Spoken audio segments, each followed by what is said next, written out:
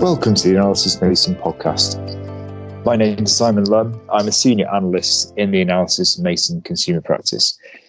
Today, I'll be discussing consumer digital healthcare with senior analyst Inigo Barker, who is the principal author of a recent series of reports on the opportunities for operators in consumer digital healthcare. The full written version of the associated article to this podcast is available to access and download from the Analysys Mason website for free. The full versions of the case study reports and short reports are available to subscribers of the Analysys Mason Digital Services Programme. So hello, Inigo, welcome to the podcast. Could you just give us a short introduction on what you're going to talk about today? Thanks, Simon. Yes, today I want to talk about some recent research we've done, which aims to flesh out the full opportunity for telecoms operators in direct-to-consumer digital healthcare. Consumer digital healthcare is a growing multi-billion industry that is adjacent to telecoms, and it presents operators with an opportunity to diversify revenues and gain a greater share of both consumer wallet and attention. And significantly, the COVID-19 pandemic has stimulated industry growth by increasing consumer demand and stakeholder support, as well as bringing down some of the regulatory barriers. Now, in order to better understand what telecoms operators can do in consumer digital healthcare, we have broken it down into 6 service areas. These are number 1, telehealth, by which we mean virtual consultations with medical professionals. Number 2, wellness, by which we mean virtual support for everyday physical and mental health needs. Number 3 is health data management, by which we mean active storage of personal health data to be shared with doctors at the discretion of consumers.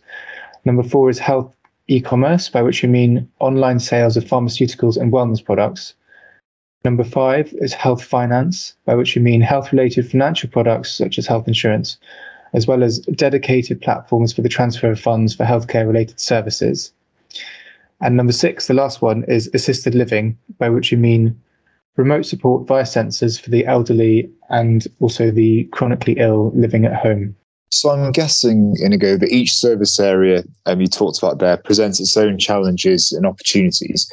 Could you give us a brief overview of how operators can and should approach these service areas? Yes, in response to your first point, that's exactly right. Some areas like telehealth can be strictly regulated in terms of what kind of doctors that you can virtually consult with and how you pay for the service, whereas other areas such as wellness have limited to no regulation worldwide. As for how operators can approach these different service areas, we identified 2 main approaches based on what operators are currently doing. The first of these is to build a multi-service proposition. This is a platform offering that spans many of these different service areas. Operators like Globe Telecom and Jio Platforms favor this kind of approach. So, for example, Globe Telecom's all-in-one app, Health Now, enables users to hold video consultations with doctors, to order prescription medicines for delivery, and to store personal medical information. The second approach is to build service propositions that target a specific service area or market niche. Operators that opt for this approach vary greatly in terms of ambition.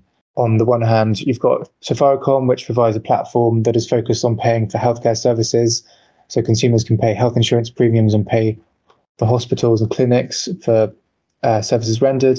The platform is targeted towards a specific area within consumer healthcare, but it's by no means lacking in ambition or in scale.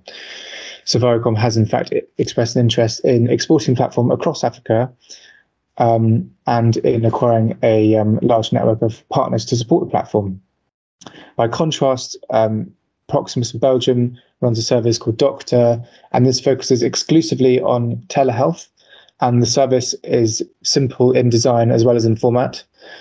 So users can sign in, they describe symptoms, they get contacted by a doctor for a video consultation, and they receive a certificate from the doctor afterwards. And at the moment, users can only speak to general practitioners, so it's quite limited in scope, as I was saying. So which of these 2 approaches then do we think is going to be more popular going forward?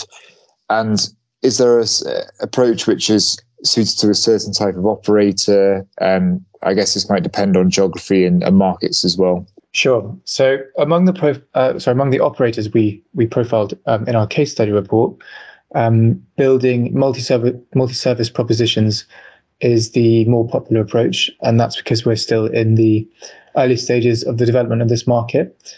And the players moving into consumer digital healthcare are some of the more bullish, bolder players that are naturally taking a more bullish and bolder approach. But as the situation develops, this might well change. We might well have operators launching more cautious plays, so opting for the more cautious, concentrated service play. Now, the approach of building multi-service propositions, it's generally suited to operators with significant market scale and operators that are willing to actively seek out partners or are in a strong position to seek out partners, because these platforms typically require large partnership bases. A lot of operators do not fit this bill. Players that do are often able to because of access to special assets that others lack.